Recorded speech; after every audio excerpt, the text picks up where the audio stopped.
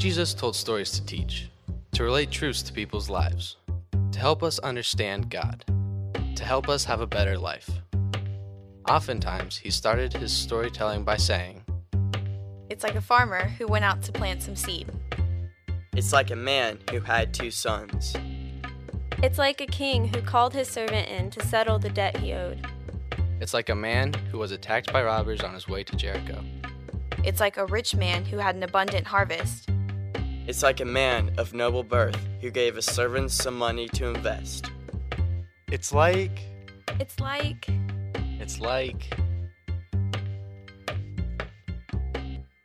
Good morning. Welcome to the third week of a series called It's Like. And we're looking at stories that Jesus told in the New Testament. They're called parables. The word parable just means to bring things side by side. And the reason Jesus told these stories was so we could find ourselves in the stories that he told. We could discover things about God's love and God's will and our actions and our heart and our attitudes as we listen to the stories that Jesus told and find ourselves in them. We will know more what it means for us to bring our lives in line with God's desire for the way that we should live. And so over and over again, Jesus taught using these stories. And we picked out 6 that we think are very important for us to kind of wrap our heads around and will help us, whether we're searching for something deeper in life or we're just showing up to church for the first time, or if you followed Christ for years. We selected these 6 to help everybody, no matter where they are in their journey of faith. When our girls were little, I mean, they still do, but when they were little, they would do things that they shouldn't do. And maybe then it was just answer incorrectly, not say please, or be grouchy, or something like that.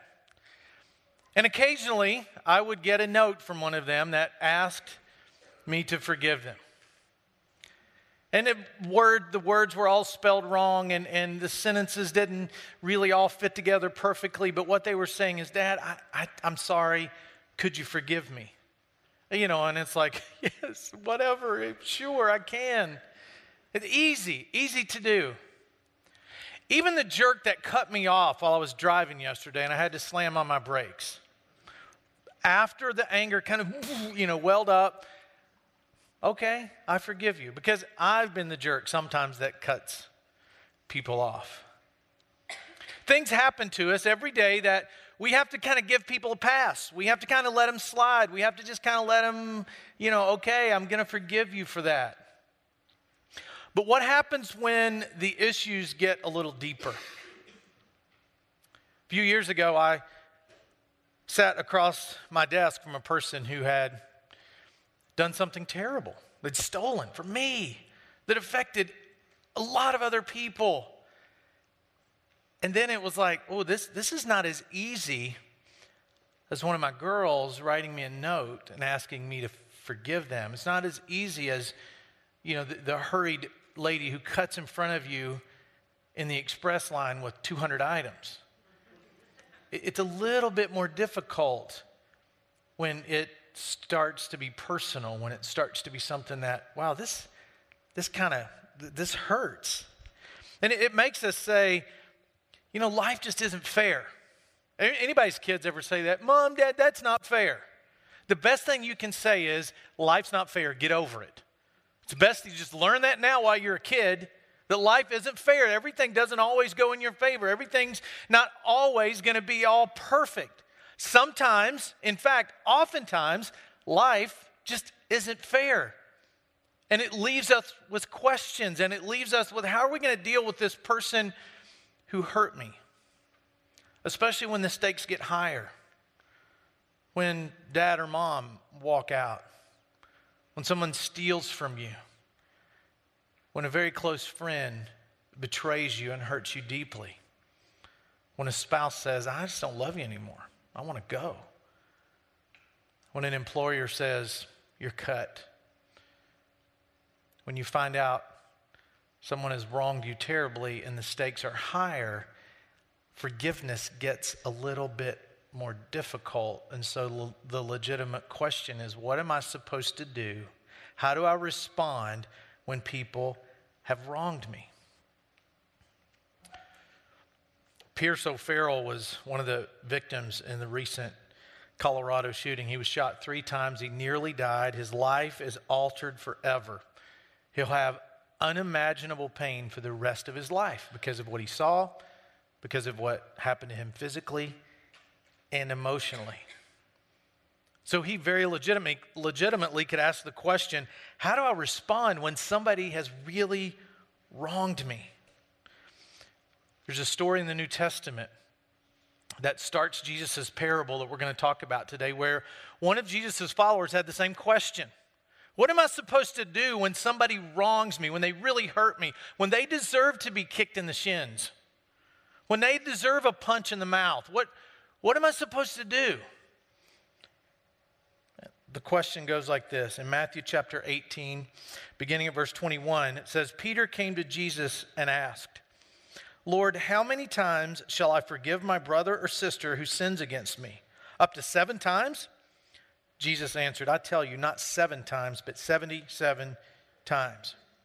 Now, this question that Peter asks is not out of the blue. He's not just walking along and he goes, oh, by the way, Jesus had just finished talking about the proper way to handle when you have conflict with someone else, the proper way to handle when somebody's hurt your feelings or done you wrong, the right way to deal with it. And Jesus says the right way to deal with it is you go to them and you say, you hurt my feelings, or you betrayed me. We need to work this out. And Jesus said, if they won't listen to you, then you need to get some trustworthy people and you need to go and say, look, you people, I want you to see, I'm trying to work this out with this person and they're not willing to or they don't want to. And then if that doesn't work, Jesus said, hold them at arm's length, because essentially he's saying they can't really be trusted. If they won't listen, if they won't discuss, if they won't even consider that they could have done something that hurt your feelings or messed up your life, Jesus said, hold them at arm's length and watch out. So Peter wants to know, all right, you're saying to do this, but how far should I go, Jesus? Is that just 2 or 3 times? What is it? So traditionally in this time, rabbis said that you had to forgive somebody 3 times. If they did something to you on the 3rd time, you were done. 3 strikes, you're out, no more forgiveness. So Peter, feeling like he's probably superior because he's getting to hang out in this close-knit circle with Jesus, says, I'm going to double it and add 1. So Jesus, 7 times, probably thinking he's going to hear, Peter, you're awesome. 7 times. But Jesus responds with, oh, no, not 7 times. 77 times. And what Jesus, he's not saying on the 78th time, kick him out. Jesus is saying, as long as people are asking, you never withhold forgiveness. This whole episode likely came about between the Jewish New Year and the Day of Atonement. And the Day of Atonement was a time when the Jewish nation remembered how much God had forgiven them and given them as a nation. But before they could go to God and get forgiveness, they had to make amends with brothers and sisters. Not just in their family, but other Jewish people, other people in their community. You got to make amends. So this whole idea of the Day of Atonement was, God, thank you for what you've done for me. I appreciate the forgiveness. Hey, I'm going to forgive you for whatever you did to me. You were a jerk, but I forgive you. And so that's what's going on when Jesus goes into this story about, hey, if somebody sins against you, this is how you go and you show them their fault. If they won't listen, bring somebody with you. And if they won't listen, just kind of hold them at arm's length and be careful because they can't be trusted. So Jesus uses a parable to help Peter better understand this idea of how we should forgive others. And he talks about a king, and it starts in verse 23 of Matthew 18. He says, therefore, the kingdom of heaven is like a king who wanted to settle accounts with his servants. As he began the settlement, a man who owed him 10,000 talents was brought to him. Since he was not able to pay, the master ordered that he and his wife and his children and all that he had be sold to repay the debt. That's some debt. You got to sell your family. At this, the servant fell on his knees before him. Be patient with me. He begged, I will pay it back, everything. The servant's master took pity on him, canceled the debt, and let him go. Now, this is a big deal that this debt got canceled. I mean, it's huge because 10,000 talents was equivalent, it was equivalent to 200,000 years of work. So there's no way the guy could have repaid it. An average laborer earned 1 talent for 20 years' labor. And in the Roman Empire, 10,000 was the highest number for which the Greek language had a particular word. So Jesus is trying to say this guy had a debt that there was no way he could pay. Equivalent of $1 trillion. Just wrap your head around that. This guy was in debt. Can you imagine the weight that was on his shoulders? If you've ever carried a lot of financial debt, I mean, just on your shoulders, like if you've become overwhelmed with unmanageable debt, you know how that walks with you in every area of your life, how it affects every relationship and every decision and every thought about the future is this debt. How am I going to get out from under it? And that guy had thousands or millions times more debt than you did.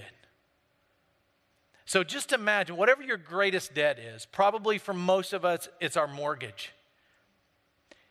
And you get your statement from Bank of America and it says, paid in full. There'd be a party at my house, I tell you that. You're all invited. Just come on over, it's on me. Could you imagine that? And could you imagine what this guy must have felt when he came before his king? See, because then you didn't just get your credit score lowered when you had too much debt. You got thrown into prison. You got tortured. Your family got sold into slavery. And sometimes you were executed because of debt. So this servant goes before his king and he says, just give me the chance. I'll pay it back. And something about the way he asked or something about the king's heart that day made the king say, debt canceled. It's done. The guy comes in hopeless with this weight on his back and he leaves with this fresh start, a new outlook, starting over. If you went to college, you know, when you're in school and the new semester starts, what a big deal. It's a fresh slate. Doesn't matter. As long as I didn't mess up too many semesters in a row and they let me come back, I got a brand new slate. All you kids are getting ready to start the new school year. You all have A's right now. Isn't that awesome? You've all got A's and then you're going to work your way, hopefully, up, not down. But we all start out at the beginning of who go to school like, wow, it's a new year. I'm going to do great. That's the feeling this guy must have had. Fresh, clean slate. But that's not what his actions prove. You would think he would just leave dancing and, drinks on me for everybody. All my debt just got canceled. But listen what happened.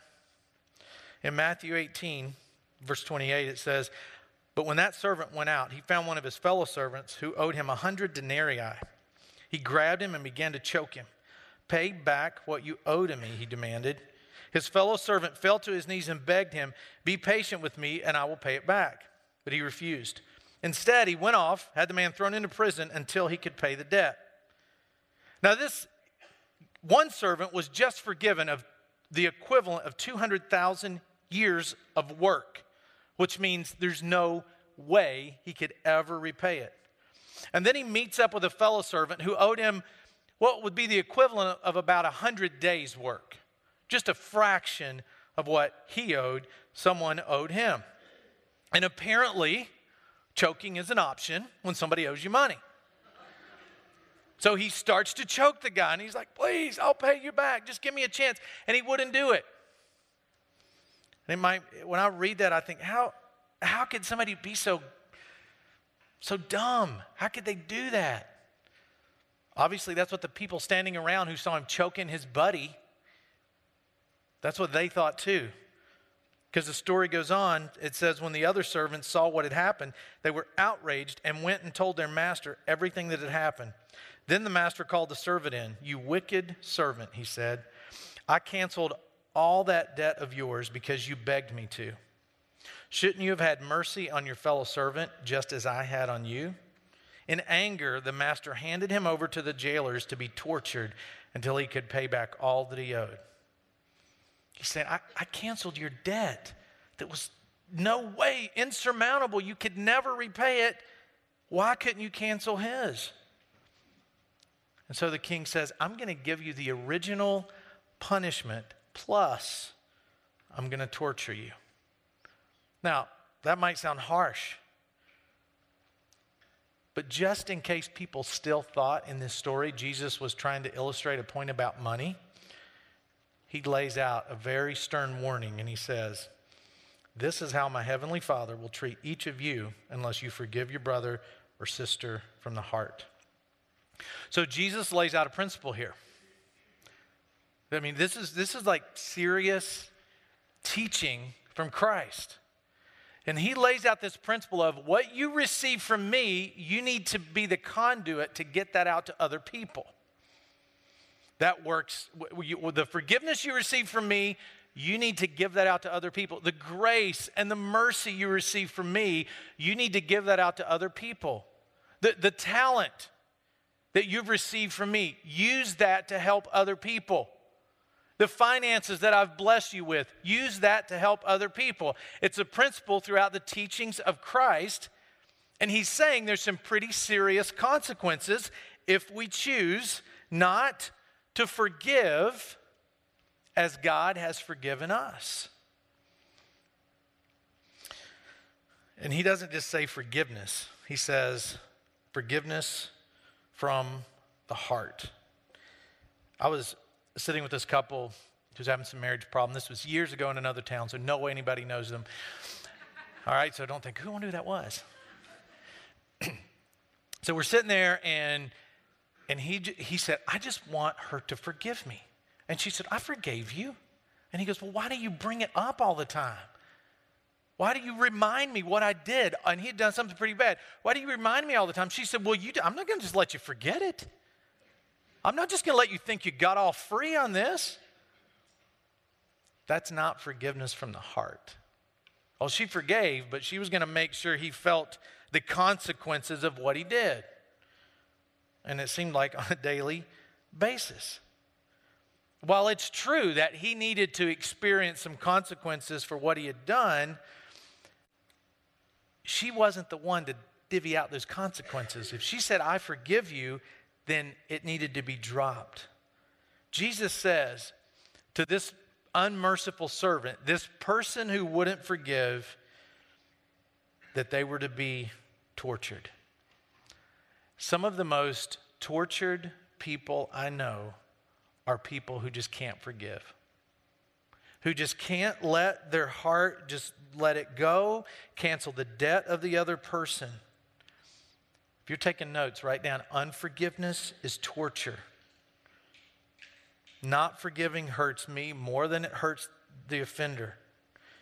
And you might think, well, that's not fair. It's not fair. They really hurt me. It's not fair. There's a lot of things in life that's not fair. Every time I look at my head from the back in a mirror, it's not fair, right? I would prefer not to have that little bald spot. I call it little back there. I love cars. I really do. I noticed car. It's a weakness. I lust after cars. I really do. Confess it to you. I mean, I know, like if I see a 911 or if I see a Jag or something, I'm like, oh, wow, look at that. I don't have one. I'm never going to have one. It's not fair. Life sometimes just isn't fair. So we have a choice. Am I going to wallow in the fact I have a bald spot? Am I going to wallow in the fact all the time that I don't have a car that I look at and admire? No. So don't wallow in the fact that somebody hurt you. Forgive them. Release their control over you and move on. That's what Jesus is telling us to do. To Jesus, forgiveness is serious business. I mean, here's what's happening. That servant goes in and he's like, give me, please give me time. I want you to give me time to pay this debt. And then he goes out to this other guy and the guy says, forgive me. And he's like, I'm not going to do it. I mean, there are people, I've heard people say, it will be a cold day in hell before I forgive that person. And Jesus is saying, I can arrange that, but it's not going to be cold. So forgive people when they hurt you, when they do you wrong. That's the point of this message.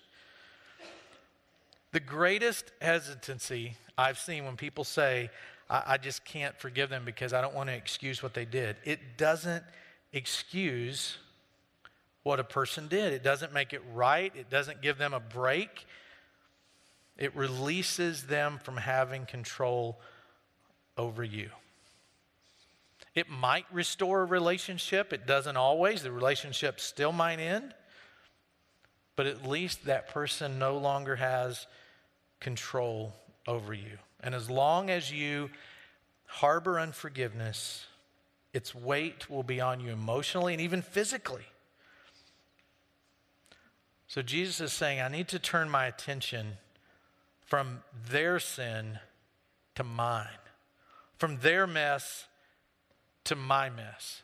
In other places, in another part of Jesus' teaching, he says, you need to pray for your enemies. You need to pray for people who persecute you, and not like, oh God, please allow them to catch an infectious disease. You know, that's not the way you're supposed to pray. Let them step out in front of a truck, Lord, please. That's not the kind of prayer he's saying. He's saying, look, before you refuse to forgive somebody else, think about the forgiveness that you need. Think about how far you were from God. Because there's one thing you have in common with your offender. You sin too. You need forgiveness too. So much, in fact, you could never, ever, ever repay it. The only hope is to have a total, complete, fresh start like this servant did in the initial part of the story. Now, by now in the message, 15 minutes in, you're thinking of somebody who's hurt you. You're thinking of somebody that you need to forgive, somebody that you can't trust, somebody that you're still harboring something deep in your heart about. Now stop thinking about that for a moment and think about this. If you're taking notes, this is one you want to write down. I need to accept God's forgiveness. The servant was forgiven and accepted. If you follow Christ, you are rich with forgiveness. The fact that he was forgiven changed nothing about his heart. And when I understand and accept God's true forgiveness, it changes my heart. A person can be a follower of Christ and still be full of hopelessness and burdens and bitterness. I see it all the time. Accept the forgiveness that God offers. And when you finally grasp that, thank you, God, for what you've done. Then you're able to give that out to other people when they wrong you. See, this guy he never really accepted the master's forgiveness. I mean, he thought he could pay it off. Just give me a chance and I'll pay off the 200,000 years of labor that I owe you. I mean, the king must have just laughed and thought, are you crazy? There's no way you could ever pay this back. And he's probably thinking, I'm good. I can work hard. I can pay off the debt. And the servant or the master had to be thinking, you can't. It's too big. You won't be able to do it. I mean, I really respect people who work hard, who build something, who make it, who come from nothing and make something out of themselves where they can make a contribution to the rest of the world. That's an inspiring story. Every time you see somebody that was nothing and they worked really hard and they put in the hours and they took the risks and they put in the time and they didn't ask for people to hand them stuff and they just worked really hard and they succeeded. Those stories are inspiring to me. Doesn't it inspire you when you hear somebody who was nothing, who had no chances, and all of a sudden their hard work after many years paid off? And from a human side, that's great, but with God, it doesn't work that way. God doesn't say, well, he works really hard. I like him better. That's not how it works. When all of us who follow Christ hope someday and will someday be in heaven with God. After this life is over, we're going to get to go on to a whole new place, A whole new life that's full of perfection. Now, when you see me up there, you're not going to say, well, how did he get here? And somebody else say, well, he led that church. You remember up there in Raleigh, he led that church. He worked really hard, worked lots of hours and built his team and endured and just kept on. And then God said, well done. You worked really hard. No, I'm going to be there because a long time ago, my life was a wreck. It was a mess. I was headed down the wrong road, and I was the servant before the king saying, I need help. And he said, I forgive you. And that's the only way any of us are going to be there. There's no self-made men in heaven. It doesn't work that way. So when you realize how much you need it, it's easier to give it out. See, Jesus was talking to a group of people who didn't think they really needed forgiveness. They thought they were good. They thought they'd done all the right things. So it was hard for them to give it out. I mean, they would say, God, thank you. This is the Day of Atonement. Thank you, God, for all the forgiveness. But look at those evil people over there. Have you noticed all those bad people? One day Jesus was with his disciples, and he was at a Pharisee's house, this religious leader of the day, and they were eating dinner, and this woman shows up, and she's so broken by the kind of life she lives, she begins to cry, and she's standing at the feet of Jesus. Her tears fall on his feet, and she takes her hair, and she wipes her tears off the feet of Jesus with her hair. And so the religious people in the room start to say, can you believe he's letting a woman like that touch him?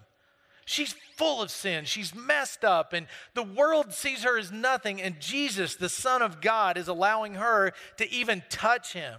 How can he do that?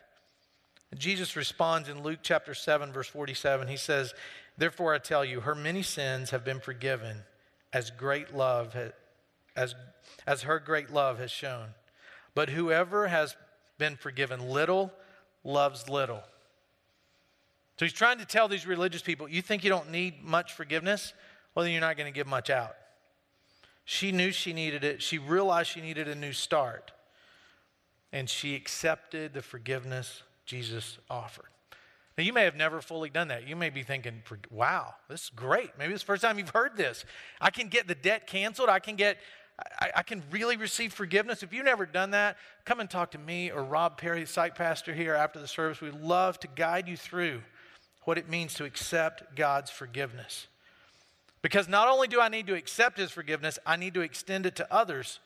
Remember, we're all wronged at some point, and then we have a choice. You know, maybe right now you're struggling with, yeah, I hear what you're saying, Donnie, but I'm just not sure about the whole forgiveness thing. I just don't know if I can do it. There's an emotional freedom that exists only for those who truly forgive from the heart. And there's a torture through life that awaits those that harbor hurts and refuse to forgive. The guy Pierce O'Farrell I mentioned earlier that was shot 3 times, was near death, life forever altered in the Colorado shooting, was asked by a reporter while he was still in the hospital, could you ever forgive that guy that shot you? Here's what he said. Of course I can forgive him with all my heart. When I saw him on TV at his hearing, I felt nothing but sorrow for him. He's just a lost soul right now. I would really like to see him sometime. The first thing I want to say is, I forgive you. The next is, can I pray for you? See, even though Pierce was wronged, even though he has every reason to want revenge and to be filled with hate for what he saw, he understands something. When I forgive, I am free. Now, I realized when I was putting this message together, I thought, I know people who do great at this. They understand what God has done, and they're such a forgiving person. And when I was writing some of these thoughts down, I thought, there's a lot of people who don't even really need to hear this. They live it. But then I know there's some people who need to hear it. Some people who have never really understood the depths of forgiveness that God has given them and enjoyed that and relished in that, and they carry weight around they don't need to carry. So here's the question you need to ask yourself. Is there someone in your life who, if they got hit by a truck, you'd be a little bit happy. Or something bad happened to them, you'd think, well, they finally got what was coming to them. Good. If there is, then you need to forgive. And maybe it's not possible to stand in front of that person and say, I forgive you. Stand in front of the mirror and say it to them. What they're doing is up to them. The life, whatever they're living is up to them. But the forgiveness is up to you. I met with a person once whose father had died, and their father had hurt them deeply, had altered the course of their life in a negative way because of the way they'd been treated by their dad. And he had died. And so I suggested, why don't you just write him a letter? And they wrote their dad a letter. And I got to see it, and it was just filled with, I forgive you. Now, the dad never knew, he died not knowing that. Maybe not even knowing the extent at which he'd hurt this person. But they forgave. And I saw them many months later, and they said, that letter changed my life. Because they truly forgave. So step one, receive the forgiveness that God gives you. And then be his conduit to be forgiving to others. Because we're all messed up. And sooner or later, you're going to have to go to somebody and say, forgive me. Sooner or later, somebody's going to look at you and say, forgive me. And you want to be able, because of God's love, because of God's forgiveness, to say, I forgive you. Let's pray. God, thank you for this story that illustrates the depths that you've gone to forgive us. God, may the people or the person in this room who needs to feel your forgiveness and feel the weight lifted of forgiving their offender, may they take that step with courage today and experience a life that's not only forgiven, but a life that forgives. I pray this in Jesus' name. Amen.